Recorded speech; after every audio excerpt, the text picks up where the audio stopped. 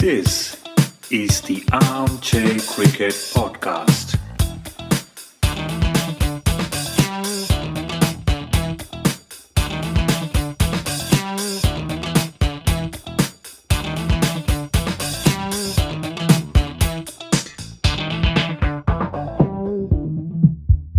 Hello, all. Welcome to the Armchair Cricket Podcast, a podcast focusing on Test cricket by armchair critics of the game. I'm your host, Ajit. A lot of cricket has been happening in the last couple of weeks. Most of it is, of course, of the limited overs variety. But to help me unpack, let's say, India's disastrous tour of South Africa, and then the ongoing women's ashes and the other games, I have a very cherished guest, I must say, somebody I've been looking forward to have on our podcast for a while, Mr. Martin Chandler. Hi, Martin. Welcome to the podcast. Hi, Ajit. Good to meet you. I've been following you on Twitter for a while. I love the tweets, the perspective you offer on cricket. Well, you are very much a cricket fan who's of the older school of cricket, the test match and the long format. But you call yourself a cricket tragic. Where does that come about? I use that expression because I spend most of my free time doing something to do with cricket, either reading about it or writing about it or watching about it.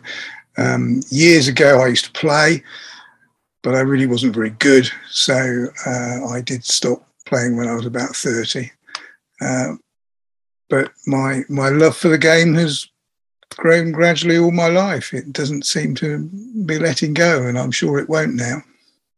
All right. But why a tragic still? You call yourself a tragic because you couldn't crack it as a cricketer, or you still love an older time when cricket was played in a different spirit or with different attitudes?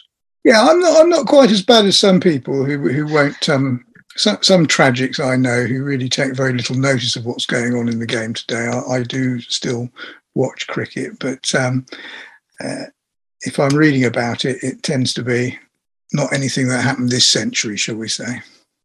All right. I spent this afternoon, just for an example, reading a book about cricket in Hampshire between 1777 and 1863. Okay. That's not even the previous century. That's, Did they have a middle stump all those years? Probably not even. It was so long ago. They must have not done to start with. It was 1863 is the year when first class cricket is supposed to have started, because Wisden started. Mm-hmm. But there were big matches long before then for betting purposes. Precisely. Well, they had this double wicket tournament sort of a format, right? So it was two people and the rest of them were fielding, and then two others would take their place. Yeah, and the single wicket was big then as well, I think. How about, I was reading the other day, there was no middle stump until the 1770s. They just had two stumps. And the bails were not two pieces, but one single piece of wood that was placed on these two stumps. Mm. And then there was this game where in the 1770s where somebody kept bowling between the stumps. So they did not know if the batsman was out or not. It did not actually break the stumps, see. Then they decided we'd make it one whole, three stumps and two bails, or eventually two bails that would get dislodged. The stumps would be considered broken. That's when you knew the batsman was bowled. And I remember seeing how the cricket bats evolved, right? From something that looked like a cousin of a hockey stick, downward. And then... they were curved, weren't they, to start with? Yeah. Very strange things. And then there was a time, wasn't there, when you didn't have to hit the wicket, but you had to get the ball in a hole between the stumps, and the batsman could take the fielder's fingers off. It was a strange game at one stage. Indeed. Any notable events that you recall from this book you were reading? It's a bit niche. I was reading it with a view to reviewing it. I have to say that Hampshire cricket back in those days is not a subject that fascinates me. But it's what is interesting is to see how loose things were back then, and how many people who you associate with other counties actually popped up and played for Hampshire once or twice. If you've heard of names like Fuller Pilch and Alfred Minn, who were nothing to do with Hampshire really, but they turned out once or twice, and that's quite interesting. And it's always interesting to read about Hambledon, Nyren, and the iconic things like that. Because I only live about 30 miles from Hambledon, so it's a place I've been to. Yeah, it's interesting, and the author deserves to sell a few copies. He's obviously put an awful lot of work into it. How does one go about gathering data about the fledgling time when the cricket game was not sort of administered in a centralized way, and as you say, it was probably more for the purposes of betting and entertainment, and earning a bob on the side, so to say. There was this concept of amateur cricketers and butlers of minor lords and so on. How does one go about even getting all these records? For example, you're talking about the county of Hampshire, right? So is there a centralized place where they maintain records about how cricket was played during these days? Well, there's all sorts of archive resources around. I mean, you can get all the scorecards are on Cricket Archive. I don't know if you've got access to that particular site, and obviously people have been writing about cricket for ever since the game started. So there's a lot of history that way. And back in, I think it was 1833, he says, yes, it was 1833 that there was this famous book written. I don't know, have you heard of Nyren? No, I have not. Yeah, okay. Well, it was, I mean, there wasn't another one for about 60 years afterwards, but John Nyren wrote down the memories of his father, who had played back in the 1700s, and had told him about it. And that is why with Hampshire there is actually quite a lot of material around, because Nyren published it all in 1833. But I mean, these guys go around, they look at local newspapers for the time, get the names from there, and then they go off to ancestry.com and they can dig these biographical details out of these people. It's interesting, to say the least, I would say, because one thing I would also like to understand, you talk about Hampshire. If there's such a rich history of Hampshire, this is something for somebody who doesn't follow English cricket for too far back beyond 70s or 60s. It's very interesting for me because you always hear Surrey, Yorkshire, Middlesex, right? These are the big counties, so to say, right? Currently, for the last at least few decades in English cricket. You have the occasional thing you hear about Somerset. If you follow the season as well, you see these 2 or 3 teams are near the top. Now there is multi-tier cricket and so on. I'll not get into that. But for a county like Hampshire to have such a rich cricket history, was it because there were people who were interested in the game all the time there, or is it because probably there was a hub where, there are hubs like Hambledon, what you mentioned? Well, way back when in ancient times, I mean, that was the Hampshire, Sussex, Kent was where the game was mainly played, I think. Since Hampshire was always one of the smaller counties. They won a championship in 1961, and then they were because John Arlott was a Hampshire man, so he has written an awful lot about the county. And then they were immensely powerful in the 1970s when they had Barry Richards and Gordon Greenwich opening the innings.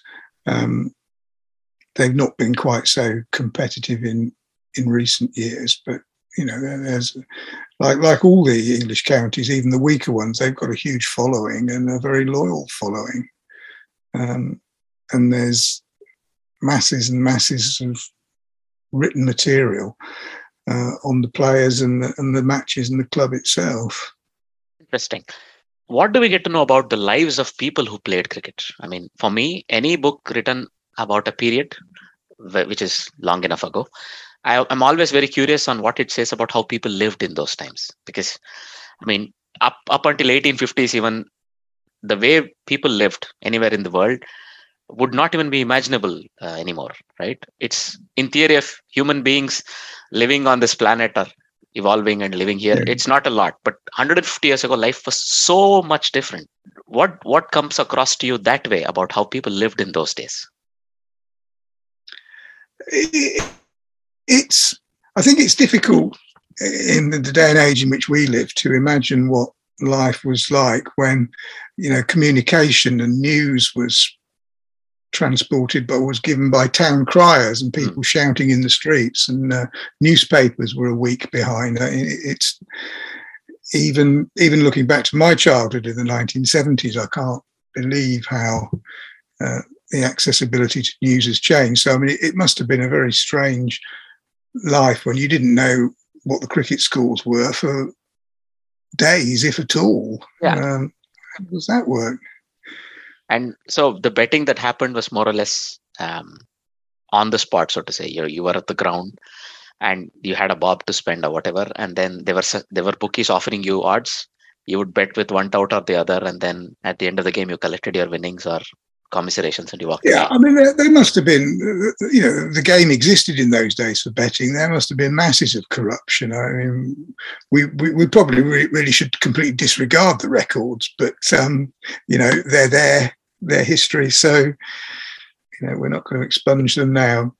I mean, I'm just thinking, right? So whenever there is entertainment and whenever there are masses of people involved, there would be one form of the other of corruption is a very heavy word, but somebody looking to influence the outcomes in one way or the other. Maybe it's just something a part of the game or the game itself. Because I remember the first keeper who was supposed to keep for England on that tour to Australia in 1877, he was jailed. I mean, he didn't make the tour eventually because he was jailed for trying to bet on his own team, if I'm not wrong. And then he was caught and sentenced to prison. And he you mean the guy in New Zealand? I think so. No, it was the English keeper, but maybe you know more.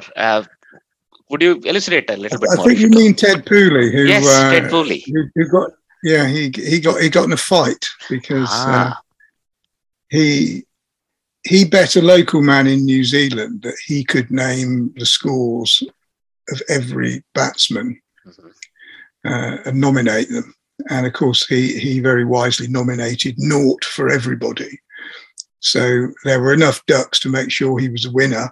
The guy didn't want to pay up and there was a fight, and that's how Pooley got locked up. And he didn't get acquitted until after the team had arrived in Australia for what we now recall as the inaugural Test match. Indeed. So he was actually wronged, but he was trying to be clever. So. Of course. I mean, look, the people who accepted those bets had to immediately spot he's going to get a very high likelihood of winning. But in any case, look, what are the chances somebody would bet a lot of zeros these days, right? 1 in 11, 2 in 11 on a good day, right? Yeah. You won't get a whole lot of ducks. Well, of course, we had even, 40 years ago, we had Dennis Lillee and Rod Marsh openly betting on the Headingley Test. Yeah. 81, right? That it was not yet so regulated that players could bet. It was two of the leading players, if anything, from the Australian team in that game. They thought the result was so much beyond any chance of them losing that they ended up betting on behalf of themselves on that. I mean, I don't think anybody has ever seriously suggested there was anything sinister in that. And, a couple of the England players wanted to bet on it, but couldn't get to the bookies' tent, as I understand it. I think Bob Taylor was one of those. It was an extraordinary match. I can remember watching it on the television as it unfolded. Well, through our generation, through our eyes, you probably watch it on television. For me, I've only heard about it, but it's such an iconic game. It was before my time. But to come back that way, for me, the game in my generation that will always stay with me like that is the game in Kolkata, the VVS Lakshman game, Lakshman Dravid game. Where absolutely, yeah. I mean, what a stunning performance that was. So again, it's one of those once in a generation, once in a lifetime sort of I remember we had an exam the next day, the 5th day of the test, we had an exam. I was wrapping up my engineering studies. I remember seeing the whole day's game, the 4th day's play, waking up, watching the highlights of the 4th day's play, and starting off sort of the 5th day. The exam was in the afternoon, and then going to the exam. I will probably not go into what happened on the exam day, but I think I somehow made it through sheer luck and or from what I remembered from the earlier in the semester, I made it through. But as you say, it was such an absorbing game that I couldn't care less about what else was happening in my life. As you say, it is such a seminal moment for me in my lifetime. And of course, Pant's innings in that 4th test in Australia last year, 2021, right? The way that was a remarkable series. It's that deserves to be right up there with 1981, to be honest. I mean, I've never got up in the mornings to watch a Australian test involving anybody other than England before, but I couldn't keep away, could you?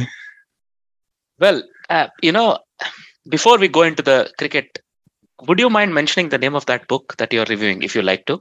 Because we've talked about that book. If you want to talk about the name of the book, maybe listeners of this episode can go find it in bookshelves. Well, it's called Hampshire County. It's just called Hampshire County Cricket Club, which isn't terribly helpful. All right. But I will be, as I say, I've been writing a review this afternoon. So if anybody is interested in that, they'll just need to go to Cricket Web on a couple of weeks' time. www.cricketweb.net, where I do book reviews and write the odd article, and they'll be able to see what I think of it. All right. Great to know. But as I say, it's a bit niche, but if you like that sort of thing, it's very good. Look, it's cricket related, and exactly. It still talks about how the game came to be what it is today, right? So yeah. Now, if you go back to what we were discussing, so what are your thoughts on the first? Let's have a quick chat about the men's Ashes, the one that concluded with England barely squeaking through a 5-0 by one ball. It was a 4-0 and 9 down in one of the tests. Yeah, it was awful. Well, I mean, I think that England were probably the weaker team anyway. But I don't think you can blame the players. My main beef is how ridiculous it was to have basically zero preparation. I don't understand that whatsoever. I mean, 30 or 40 years ago, and England would play all the states in first-class matches before the first test. I mean, I appreciate that's not going to happen now, but I mean, they really should be having one or two proper competitive matches before they start, rather than just a rain-affected game against their own second string. I mean, we didn't have a chance, I don't think. Don't know what you thought as an Indian, but... Well, I must say, as not just an India fan, as a seasoned follower of cricket, I think I got it grossly wrong, because I know 3 episodes ago or 4 episodes ago, when we did a preview of the series, I had predicted a 2-1 victory to England, where I thought, well, I didn't really take their lack of preparation into account at all. What I was more concerned about, Australia sort of not being in the right place, losing a captain before, having a new captain, and then sort of Smith fading a little bit, and not really having a middle order, right? And it would eventually fall all on the bowling. But what really blew me away was how bad England batsmen were. I was hoping England would lose 1 or 2 games, or maybe, they start a bit badly because they didn't have enough preparation, but they would recover eventually. And by the time they reached Sydney and Melbourne, they would be in the fight and probably taking it to Australia and probably winning a couple of games. That came about as a complete surprise, that from the first day of the Ashes onwards, they were completely out of it. They didn't look like winning a single session, let alone a single game. No, it was. I mean, there were some very poor performances. I mean, I think of Hasib Hamid, who I saw make a century at Lords 5 years ago in a county match, and I thought was going to be something really, really special. And I was delighted to see him coming back last summer. But he was a walking wicket, wasn't he, in Australia? Never looked like he was going to get anywhere. And it was a terrible shame. But Burns didn't look much better. I mean, I'm still, I'll go on about the lack of preparation, but I suspect you might tell me that last winter, India didn't have much preparation either.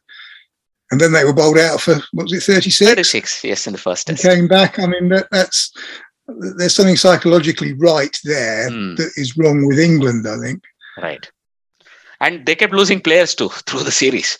Like their captain walked away after that first test, and then their bowlers kept breaking down. And then, I mean, the joke we heard, I mean, it's been repeated often, that India, if there were to be another test, would pick people of Indian origin from the crowds and still win the next game, because they wouldn't probably be able to put up 11, right? So two people who came to be net bowlers played tests. People who came about to just help the squad prepare played tests, the 4th and the 5th, the 3rd and the 4th. It was one of those crazy series. For me, how that series ended it's very difficult to replicate that. It was a real outlier for me. that the results that came about and also the way to chase 350 plus on the last day of the test to win the series with Pant, leading that charge. And as you rightly said, the attitude was there. You could see everybody wanted to win. They would not lie down or they would not just give up. And they had some amount of measure of the bowling. What really came across to me for this England team were they never got on top of the Australian bowling at all at any point in time. They got through with a draw thanks to some good efforts from their tailenders. And I dare say if the light was good enough, probably with Stark and Cummins bowling, that test would also have been lost in the gloom. Oh, undoubtedly. Yeah. Right. And then, look, complete reliance on Joe Root. They picked different people. Malan came good a couple of times. Then Johnny Bairstow hit 100 in the fourth test. Right. All that was nice to see. But then it was not enough because you're right. The top three didn't do enough. Where there was no platform laid where Joe Root kept hitting 50s. He couldn't get through to make 100 again. But I don't entirely blame him. But I definitely blame Joe Root, the skipper, not Joe Root, the batsman, because the attitude of the team was lacking because their bowlers kept them in the game all the time. The batsman would not even make a score that was good enough, but then the bowlers did enough to keep them competitive or give them enough. But then the batsman would fail again. What would you do? Or at some point in time, the Australian batting had to come good, right? So Marnus did his bit. Head did very good. He even missed a test, but I think 200s. Usman Khwaja did enough in that fourth test, right? So even though their middle order struggled, I think Australia somehow, just on the back of that good bowling, that stupendous bowling, towards the end, Green started coming good as well with the ball, right? And he'll provide you that very crucial third fast bowler, fourth fast bowler option whenever you're going away, traveling in the subcontinent or in South Africa, for example, or on faster pitches elsewhere. You would just, if Cummins is a skipper, he'll always start. On a pitch in India, you could just include 2 or even 3 spinners and have the Green take second side when the new ball is being bowled, right? He bowls 140. And heck, he's going to get, if anything, he's going to get stronger, right? So they see a lot of hope for him. And I thought he played a couple of crucial knocks with the bat, right? Australian top order didn't do much either. For example, Marnus hung in there, but Smith was not really there. David Warner started well, but didn't go anywhere. They had to replace Harris in the end just to keep Khwaja in the squad. So Australian top order didn't do much either for me. So I don't know what the backroom setup has to do with this. Probably, would you see that as a difference between the approach what India had in 2021 and what England had in 2022? Well, as I say, I think it's got to be something, between somebody's ears, Rock, because, the England players, I don't think are bad players. And I don't believe that they play too much white ball cricket. I'm they're professionals. I'm sure they can distinguish between the two formats without any trouble. I think it must be something in the background. And as I say, I feel very strongly about the lack of preparation. And you do wonder if perhaps they ought to try somebody else as skipper, because although it hasn't affected supposedly Root's batting, I still think he'd bat even better if he didn't have the cares of captaincy. And I've always thought, I don't particularly like Stuart Broad, but I'd love to see him given the captaincy for a while, because I think he's got what it takes to motivate people. What about the coaching setup? So these were the 2 questions I had anyway. Would Root survive as a skipper into the English summer, and would Silverwood survive as a coach into the English summer? You've probably answered the first one. I don't know where Silverwood came from, to be honest. I mean, you don't, the coaching, you can only trust those who are in power. I mean, who've got the ability to employ them. I mean, Chris Silverwood I think he played for England once or twice, but he was basically a county journeyman. He must have something, but I mean, quite how a fast bowler is going to really inspire batsman, I don't know. But I mean, we had Thorpe's a batting coach, isn't he? I think he has good reputation as a coach on the county level, county circuit. He's done good job. Yeah. And look, when it comes to fast bowlers being good coaches, right? Jason Gillespie, I mean, who's sort of his contemporary, he has a lot of good reputation as a coach. in the English county scene as well. And at some point in time, I dare say I even heard he might have been quoted by the ECB as the next coach, right? Yeah. So maybe Silverwood might not survive the purge. But if you were to talk about Root, if not Root, who else I would ask as the English skipper for you? Stokes? I mean, I'd like to see Broad have a go. The only problem with Broad is I think he'd burn all our reviews in no time at all. That's a bad combo. Broad the bowler, and Broad the skipper. But I mean, Stokes is the obvious candidate. But again, I think you always risk spoiling a special talent if you make your talisman captain. I mean, Botham was a disaster as captain. I'm not sure it's done Virat Kohli a lot of good in the long term. I mean, I'm a huge supporter of Kohli. I love him as a batsman. But how long is it since he got a Test century? 2 years plus. Yeah, there was a time when I thought Kohli was better than Tendulkar, as good as Bradman. He just looked a stunning batsman. Indeed. But he does seem to have lost his way a bit. Before we go to Kohli, something I wanted to ask you. I would say Broad would not get the captaincy because he's not a definite starter in every game. Because they sort of are trying to, prolong the careers of Anderson and Broad unless they're playing. No, I don't think he will. But I think it's a shame he's never had the chance. Because Joe Root, at the end of the day, is a nice guy, and I'm not sure that that necessarily is entirely helpful in being a captain. I mean, he's a bit, there's a bit sort of shades of Douglas Jardine with Stuart Broad. No, I totally agree. A nice guy will not make a good captain. Dravid almost burnt out. I mean, but that's what we hear, right? Dravid is a nice guy. But you need a bit of grit. You need a bit of the mongrel to be the skipper, right? You always think... Absolutely. Mongrel is a good word. So, for example, Vaughan, I remember the way he dropped... who was the swing bowler? Hoggard. And what Hoggard had to say about him afterwards. It was in New Zealand. So both... who was this cauliflower-eared fast bowler, tall fast bowler from New Zealand? I forget his name. Caddick. So Caddick and Hoggard both were sort of coming to the end of their careers. And they were both sort of dropped around the same time. And it was in a tour of New Zealand. And Hoggard did not have a very nice thing to say about Vaughan. But at that point in time, that was the right thing. He had correctly judged they were just over the other side of their best. And they were no longer, they were no longer good enough to play for the national team. They would always retire as county stalwarts and so on. So you need that bit of, being very harsh.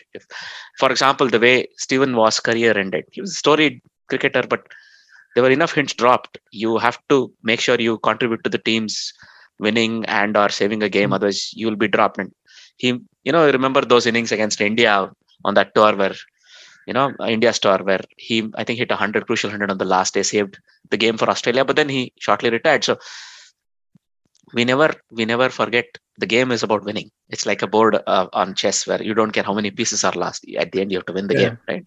It's not about how prolonged somebody's career is. So, but I think if given time, Broad would have matured into a very good skipper. I dare say now the time has come and gone for him.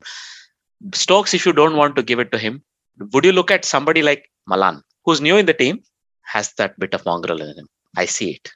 The trouble is he going to keep his place for that long? I don't know. They our selectors, although they do give people runs in the team now. I mean, Malan, they've dropped him once before. Right. He didn't get that many runs, did he? I don't know. You could be right. So we'll see how it goes. So some interesting questions to look forward to before the English summer. Now the other topic you had brought up, Kohli, who decided to hang up his skippering boots, right? Maybe this will give him the 100 he's been looking for, right? 2+ years. I hope so. Right. But was the time the right one for you on the back of a South African series loss? Well, I do wonder if only he knows if he's feeling the pressure of being captain. It must be a great honour to be captain of any team, including India. But, his form has undoubtedly suffered. But, where Kohli's concerned, I'm a neutral, so I just want to see the bloke bat. And although I didn't really like it when he used to come out and score a double century every innings or seem to against England, there is something about the way that he goes about his business that is much more attractive to look at than many other batsmen. And I just hope he gets it back. I absolutely agree, because Kohli, the batsman on full flow, was absolutely sight for any cricket fan's eyes, right? In full flight, that's quite something. But also, I think for me, the time is right for him, because I dare say he would have retired as a skipper of the Indian Test team if there were no tour of South Africa on the horizon. After that World Test Championship final loss, I dare say he had run his course. It's sort of the end of a championship season and you didn't make it. And he probably hoped he could get one more series victory abroad for India, right? And that didn't materialize. So I thought he was going to hang up his boots. I was sort of expecting it. And also, what with the thing that's going on in the background about, him being sort of air quotes deposed, for the lack of a better word, from the one-day captaincy, with or without his consent and against his wishes, possibly. Yeah. But that one, so the moment he quit his T20 captaincy, which was also again at the end of a World Cup, right, where India didn't do well. So it sort of made sense. So the next skipper should be given some time. You should be given 10, 15 games at least, because the next World Cup is already in 2022, right? T20. And the next ODI World Cup is in 2023. So, but his ODI record was really, really good. And his test record is also extremely good for India, right? So he's the winningest skipper in test games and also the winningest abroad and so on. But unfortunately, because the England series will have an asterisk against it at all times, he only won one series abroad in the SENA countries. He won in West Indies, he won in Sri Lanka, right? India surprisingly had not won a series in Sri Lanka for a long time. He did that. Of course, his home record, we don't need to go there. He never lost a home test series, right? But for somebody who had such a storied captaincy career, won such a lot of games abroad for India as a skipper, he did not have enough series wins in SENA countries. New Zealand was a complete write-off, unfortunately. Yeah. But that's what it is these days, right? New Zealand, it's nearly impossible to win. But Bangladesh won a test.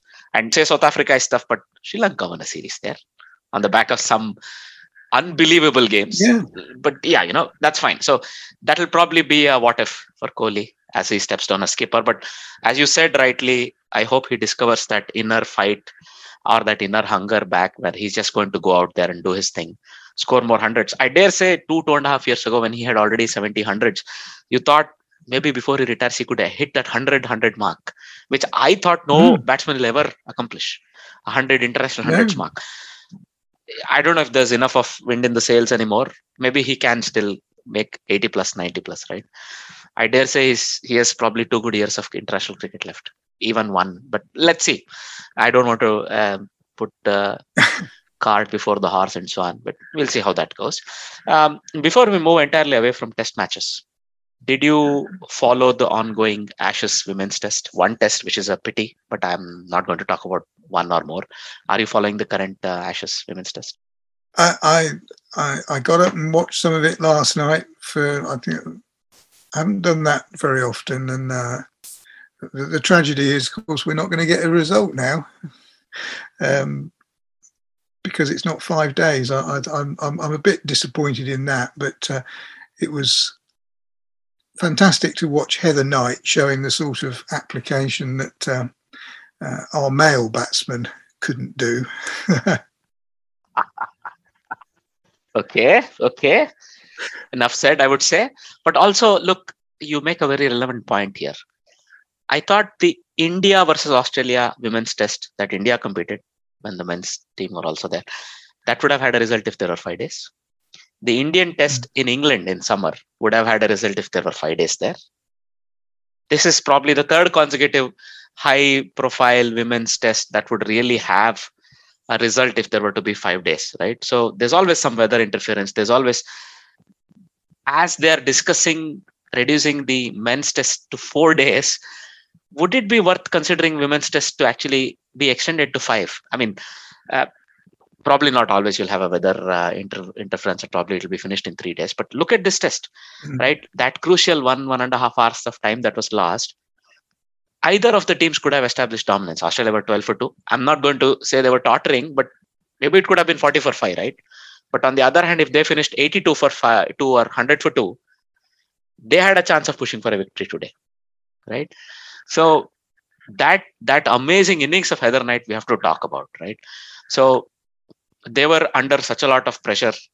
Australia women had made 337, but probably a little slower than they would have liked. So a fifer for Catherine Brunt.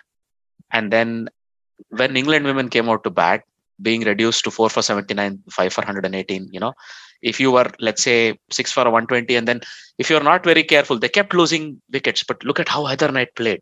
She was like a rock on one end. You got just teens from the others until Sophie Eccleston came out. And then even people like Anya Shrubsole, people who have a little bit of experience, Catherine Brunt, they couldn't do much. But 168 out of 297, right? We talk of Bannerman, we talk of many other innings like that.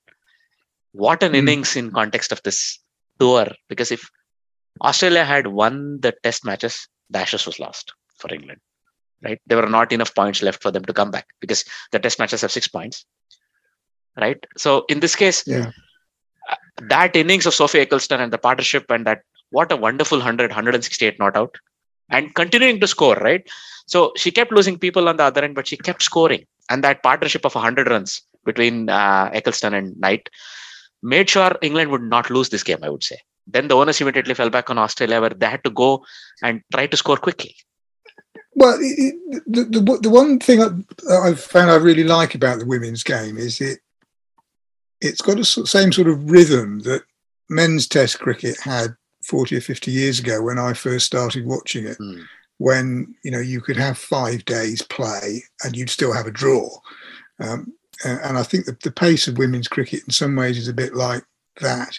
And it's ludicrous that there should only be 4 days at the best of times. And even, when you lose half a day, it's absurd. And I think it's unfair on the girls as well, because, they've produced a terrific game. Both sides could win it, as you say, if there were now 2 days left.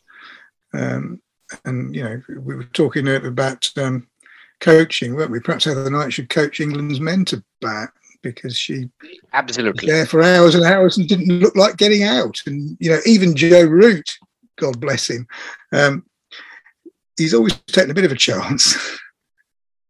That's the way he plays. She just looked like Jeff Boycott. Yeah, that old school where, look, I'm set, you'll not get me out today stuff. I've seen Cheteshwar Pujara look like that, Kohli look like that, and I dare say Steven Smith look like that, where, Joe Root, absolutely. I think in that tour of Sri Lanka before they went to India last year, I think Joe Root looked like that in a couple of innings, where this is it, bed and breakfast, as Mr. Boycott always says. So anyway, that's unfortunate that the test might not produce a result, but enough time, right? They play 98 overs in the day. Enough time, who knows, right? It's the last day. We're heading into the last day. We hope there is some exciting cricket for us and maybe even a result. So that's one thing. Now, if you were to, quickly look at what happened with the one-day series, India lost to South Africa 3-0. That was completely unexpected, because Indian one-day team is sort of based on strong processes rather than who's there in that 11. So it's a known set of players, 15 to 18 people, and the processes are all very strong. So people keep getting replaced, but the results are continuously there. Because in this tour, so the first time since 2015, India are going away from an away tour with no series victory in any format. So the last one was in Bangladesh in 2015, where they drew the tests and lost the ODIs. Again, it was only ODIs and tests here, and they lost the tests and the ODIs 3-0. So for me, I dare say a couple of takeaways. One, the middle order really does not have the wherewithal to win a game by itself. So that hole that was created by a certain Mahendra Singh Dhoni's retirement is still felt abroad, at least. In India, they make up for it on pitches that are sort of helpful to batting. But away, they really, really struggle. Because, for example, people like Shreyas Iyer, Rishabh Pant, and even Venkatesh Iyer was there, then Jayant Yadav was there, Ashwin was there. Look, in the first one day, Shardul Thakur made a 50. In the second one, somebody batting at number 8 is what I mean, right? Shardul Thakur and then Deepak Chahar, they made 50s and took India close, but that was not enough, right? Somebody in the middle order had to stay there, score that nuggety 30, 40. Then you have a chance of finishing the game. That was not to be seen. The other thing I noticed was something that we've noticed in IPL. He comes from my part of the world, but I have to say it. I don't think KL Rahul has it in him at this point in time in his career to be a all format India captain. We did not see that spark was not there in his captaincy on the field in all 3 games. What are your thoughts on this? Well, in terms of where India are going, Mm-hmm. I mean, I don't really understand why India aren't, beating everybody all the time, because they've got such a stunning bowling lineup. And they've got half a dozen good batsmen as well, top class batsmen. They never seem to all fire at the same time. Right. And, they just, I don't think India need anything other than to recapture the spirit that took them to win those 2 tests in Australia. Absolutely. That's one thing. The other thing, look, one day is sort of played in a different cadence, right? So in a 50-over game, you had, at least in the first game you saw, Kohli and Shikhar Dhawan, the 2 experienced pros at the top of the order, set it up. Unfortunately, neither of them could carry on to bat through. But then the onus falls on your experienced players, because look, with a lot of IPL that these guys play, IPL, I say, is pretty high level cricket. So they have a lot of experience playing international bowling at all times. For them to not carry on, right? And then the bowling also sort of came a cropper, I must say, right? They kept changing, changing and chopping. For example, Shami is not there. Instead, they had Deepak Chahar, then they had Shardul Thakur, then they tried Prasidh Krishna in the last ODI. So they're probably trying different things. So the lack of Jadeja again hurts a lot. Jadeja is such an important part of the limited over setup for India, even tests, right? So his presence was missed here. Probably if Jadeja was there, probably he would have pulled 1 game across. So it's very interesting. So some things to look forward to for the Indian team when they head into the home season and they're going to host West Indies. There is this ongoing T20I series between West Indies and England. Did you get a chance to catch up with any of them? Maybe even somewhere online rather than watching it live? Well, I watched that remarkable game on Wednesday when the West Indies nearly pulled it back. And that was... Good God, yes. I mean, at requiring some 50 odd in like 14 balls, you're like, okay, you know what? Let's do something else with our time, almost. Yeah. To keep hitting sixes. And it was 2 people, right? And both of them, you wouldn't expect... These were the 2 people who would be doing it. You have a Pollard in that team, right? And you have a Hope in that team. You have a lot of very big or well-known West Indian hitters in that team. But to expect Romario Shepherd, who's sort of still a tyro as far as that team is concerned, and then Akil Hussain, who's a spinner, the way they both came back and they kept hitting, and rather, if the umpire was a bit kinder earlier in that last over and given a wide, maybe it would have been a super over, or maybe it would have been even a victory for West Indies, right? He kept hitting sixes at the end. So against this West Indian team, I dare say whoever comes out, Odean Smith, Fabian Allen, Akil Hussain, all of these, Romario Shepherd, all of these are tail-enders, but you wouldn't write them off. Probably only Sheldon Cottrell. You would feel a bit safe. Probably he's not going to hit you for 4 sixes and 5 balls, right? But England were good, it must be said. Again, if you want somebody with that steel, that mongrel, Mr. Morgan, I know he was sort of a less than successful test cricketer, but England have done this in another generation where they just brought in somebody like Mike Brearley because he knew how to manage players. I mean, if you look at his record, an average of 23 is nothing.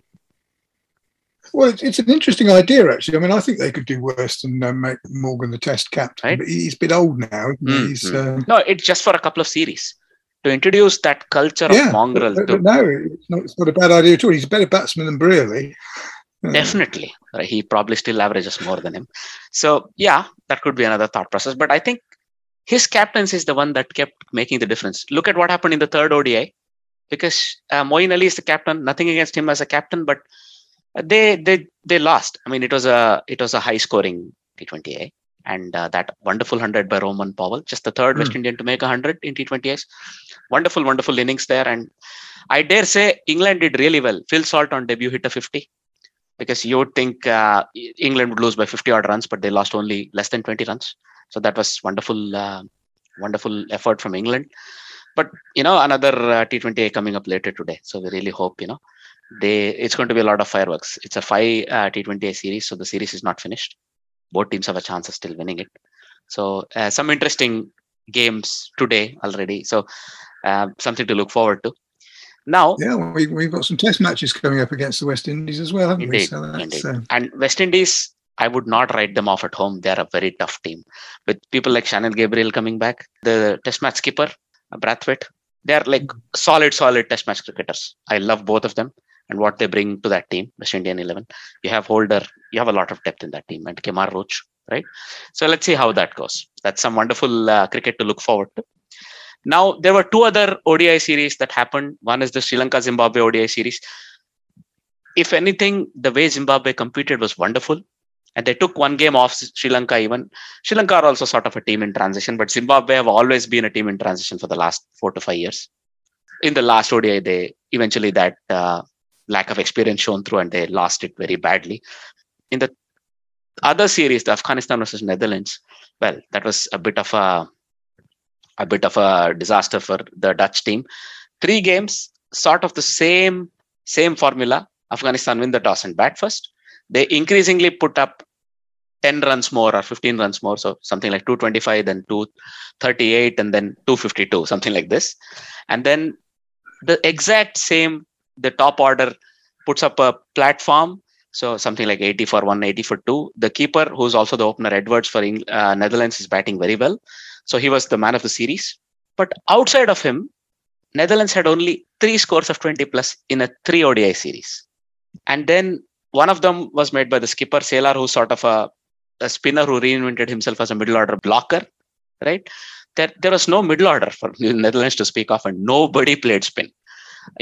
On the best of days, playing somebody like Rashid Khan and Mujibur Rahman, and they have more wrist spinners in that team. It's very tough, right?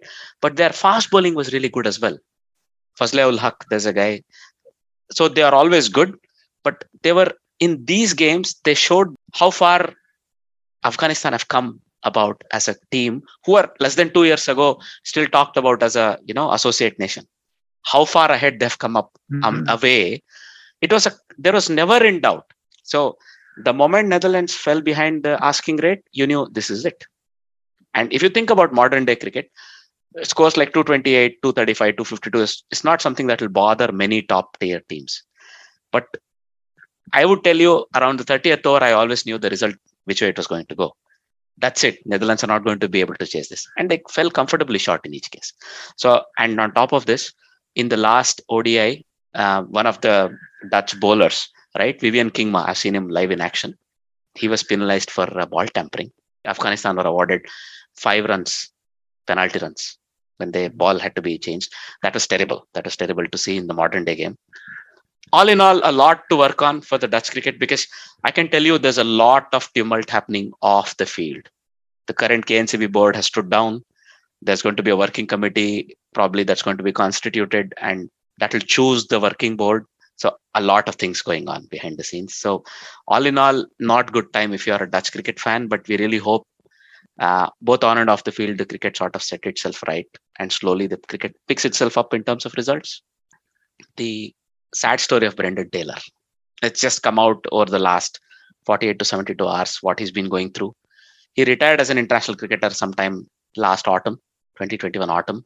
But apparently he's in the grip of a terrible habit to a class A drug. That's terrible to read. And he fell into the trap of some match fixers in 2019 where they used this habit of his and they filmed him, indulging in something, and then used it to blackmail him. And then they paid him some money. He says he didn't fix any matches or anything, but ICC have now banned him for 3.5 years. Any thoughts? Well, I think I'm a bit...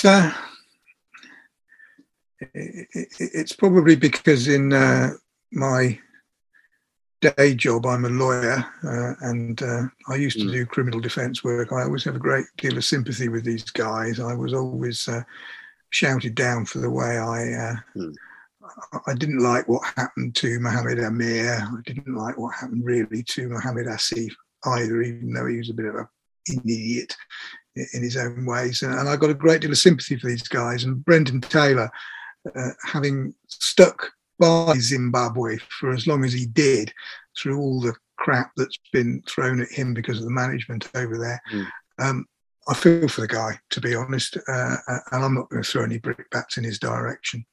So you come from the Rumpole school of lawyering.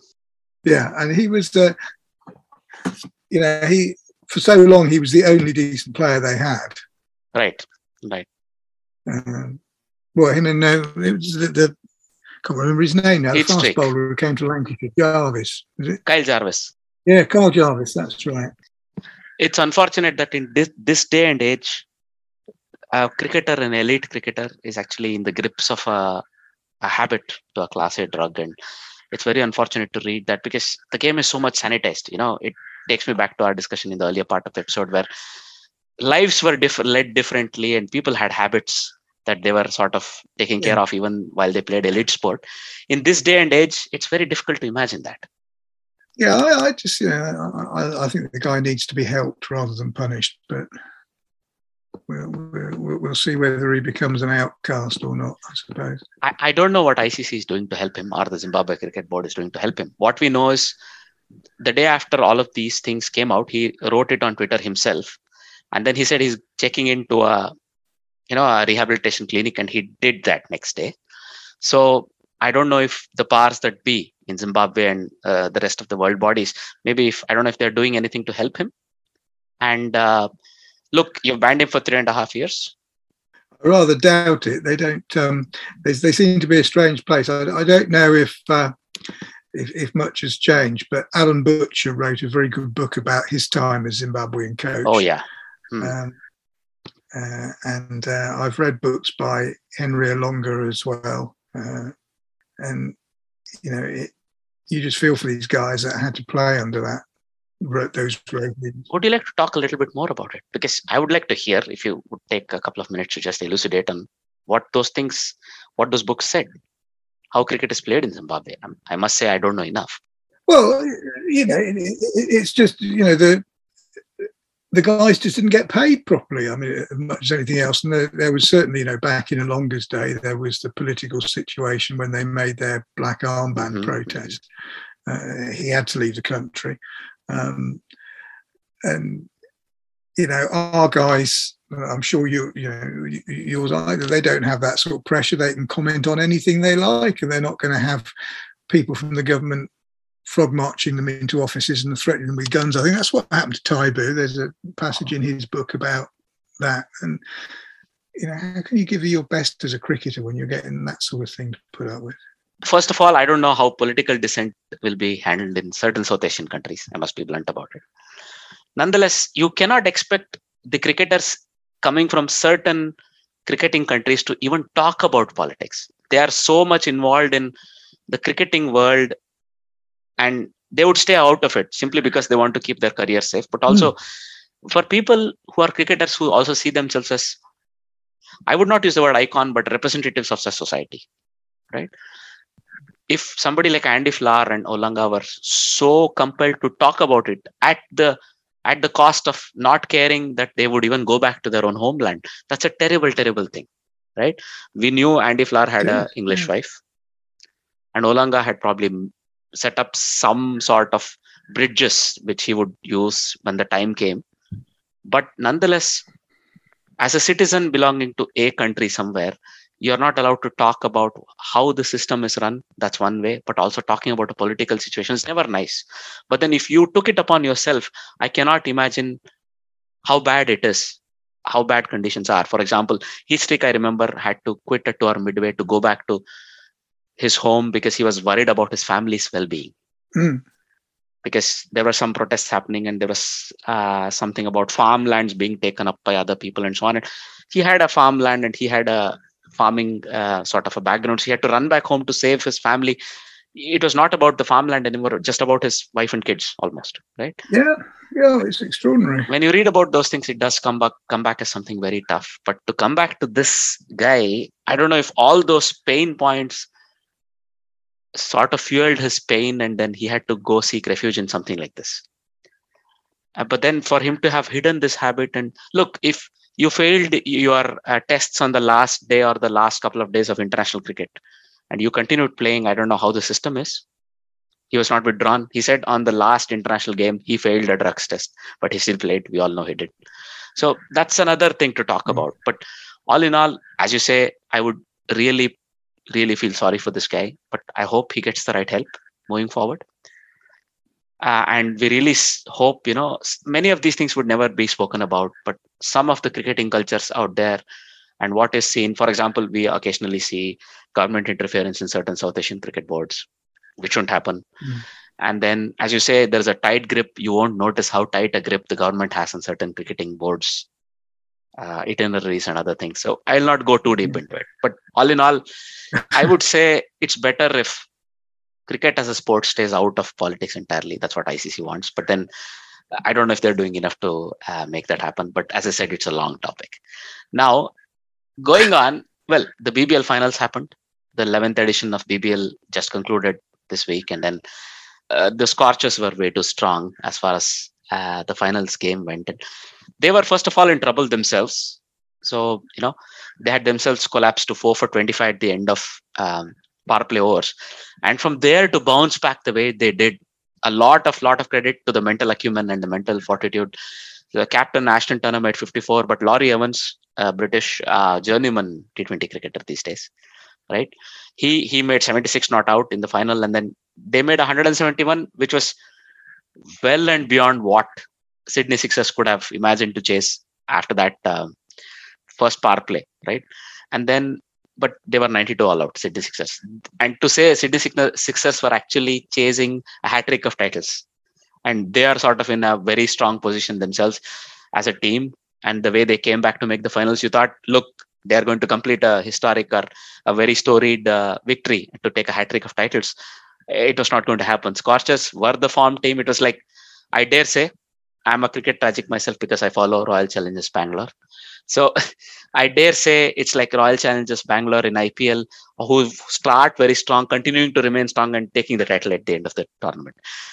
That's what Scorchers did here, right? So congratulations to Perth Scorchers on a wonderful victory. And then, well, the ICC awards for 2021 have been announced, and Shaheen Shah Afridi has been declared the men's cricketer of the year, and Smriti Mandhana, India's women cricketer, has been declared as the women's cricketer of the year. What do you say about this? I like Afridi. He's a good player. Whether he's quite that good or not, I'm not sure what the criteria is for their selection, but the Pakistan are a team I think most England supporters always like to see, just because you never know quite what you're going to get.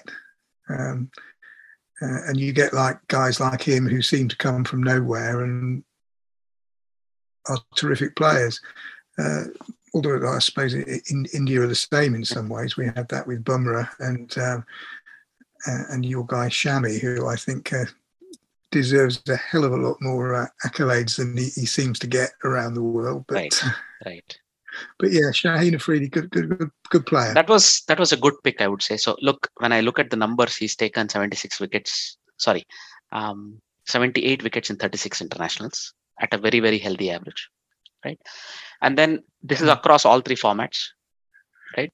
And then, so for me, I dare say he was a standout player for them in the World Cup, for example, and also on tours. So I would say he deserves this award richly. His teammate Mohammad Rizwan did wonderfully well and completely deserves the T20I Player of the Year. I thought he might even be declared the Player of the Year, but I think still performances in all formats count, and therefore Shaheen Shah Afridi sort of won that. And then Joe Root, the way he played, right, he deserved to be declared the Test Player. And then when the choice of Smriti Mandhana ahead of a couple of other players like Tammy Beaumont, for example, in the women's game, right? And then Rachel Priest, probably from New Zealand, they did strongly. And also England's skipper, right, Heather Knight. These were all in the running for me for the best women's player. That came as a little bit of a surprise for me that Smriti Mandhana was declared. But then again, when you look at the numbers, it sort of follows up that way, right?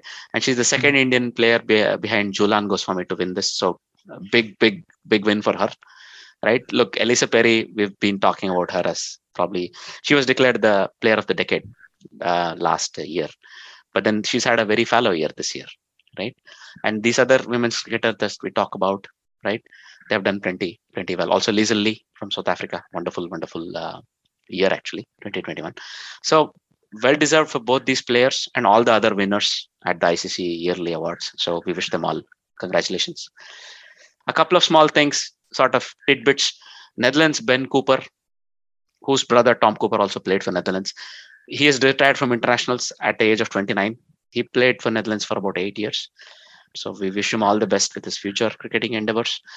And in an IPL update, Lucknow, the team that is now coming to being for the first time in 2022, have called themselves Super Giants again. So the same business group that had won the bid previously and had a team in Pune, in another Indian city, it is called Rising Pune Super Giant. Now this new team is because the same business group, they're calling themselves Lucknow Super Giants. It's been announced. And the other person we already spoke about, Mr. KL Rahul, has been chosen as the captain of that team. It's going to be the big IPL again. It's going to be 10 teams rather than 8. So something to look forward to and a lot to discuss in the upcoming episodes. Well, before we let you go, Martin, would you like to plug your cricketing website? I've read a couple of articles on it and it's very good. So can you tell me a bit more about this website, how it came about, and what sort of audience are you looking for? Oh, well, I mean, it started, it's over 20 years old now. It started in New Zealand. It's owned, run and set up by a guy called James Nixon, who's now in Sydney. I joined about, I don't know, 8 years after it started, I think, mainly because it has a very good forum, which people tend to go on forums anymore, I don't think, but they've still got a very active one there.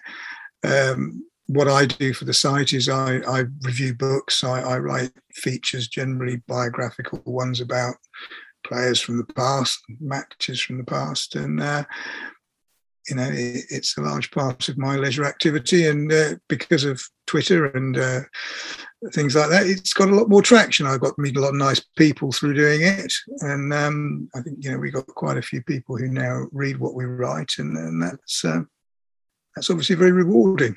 But if you want to know anything about cricket books, that's the place to go. Indeed. So I was only going to tell you, I saw your article on Moments of Glory, a review of the book Moments of Glory. Wonderful, wonderful article. Well, thank you. I recommend it to all our listeners. So the site is cricketweb.net. So this is the place. It's sort of old school website. It's not very much, like one of these other cricketing sites where you have all of these matches being covered and all of this. It's sort of a different ethos. It comes from a slightly older time, but as Martin rightly said, there's still a very strong forum associated with it if you want to discuss cricket. Wonderful site. Thanks a lot for being a guest on Armchair Cricket Podcast. It was a wonderful chat, Martin.